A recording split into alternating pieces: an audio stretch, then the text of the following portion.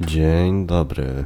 W dzisiejszym odcinku pokażę nową funkcję na Odysee, czyli playlisty właśnie. Jak je włączyć, znaczy jak je móc używać wcześniej, jak je po prostu jakby aktywować funkcję playlist. Bo obecnie wszyscy nie mogą używać, trzeba ją aktywować. Musimy wysłać e-mail do library pomyliło mi się, hello library.com i poprosić ich o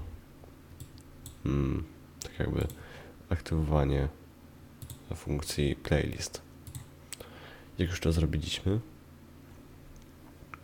to wchodzimy możemy wejść w jakiś tam film, przykładowo mój ostatni, kliknąć w ten przycisk i dodać go do jakiejś playlisty.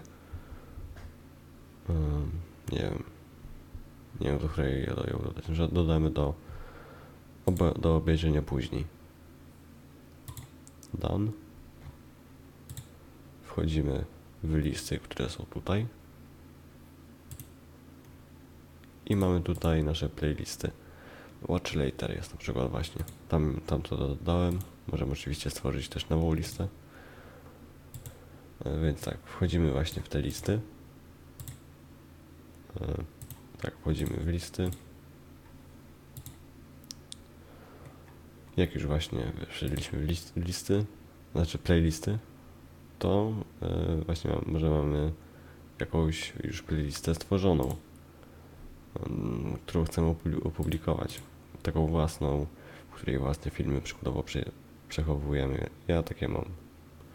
Mam kilka takich playlist, na przykład playlista poradniki. Tam mam poradniki. Wejdę tam. I mamy tutaj nasze filmy, które dodaliśmy do tej playlisty. I możemy oczywiście zmienić też kolejność. Klikamy Publish. Myk. I to jest podobne do publikowania filmu. Trochę podobne. Ustawiamy nazwę. Opis zrobimy może moje poradniki.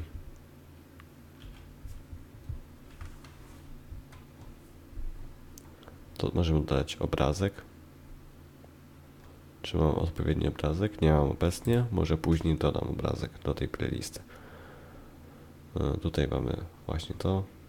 Credits, czyli po prostu tak samo jak musimy wpłacić małą ilość, co najmniej 0,001 LBC, żeby utworzyć playlistę. Dodajemy tagi, że może damy PL, Polska, poradnik. Dodamy może jeszcze jakieś tutorial oraz może jeszcze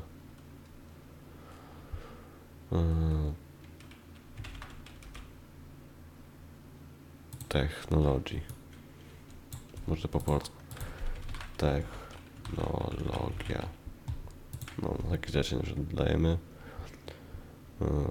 Więc idziemy dalej. Język playlisty, oczywiście będzie polski, potem są polskie filmy, moje dokładnie. Możemy dać drugi język, ale ja nie dodaję. Więc tak, jak już wszystko wypełniliśmy, to oczywiście możemy ustawić kanał do publikacji. Mój kanał do publikacji to będzie Prezes Tech Tips. Klikamy Submit.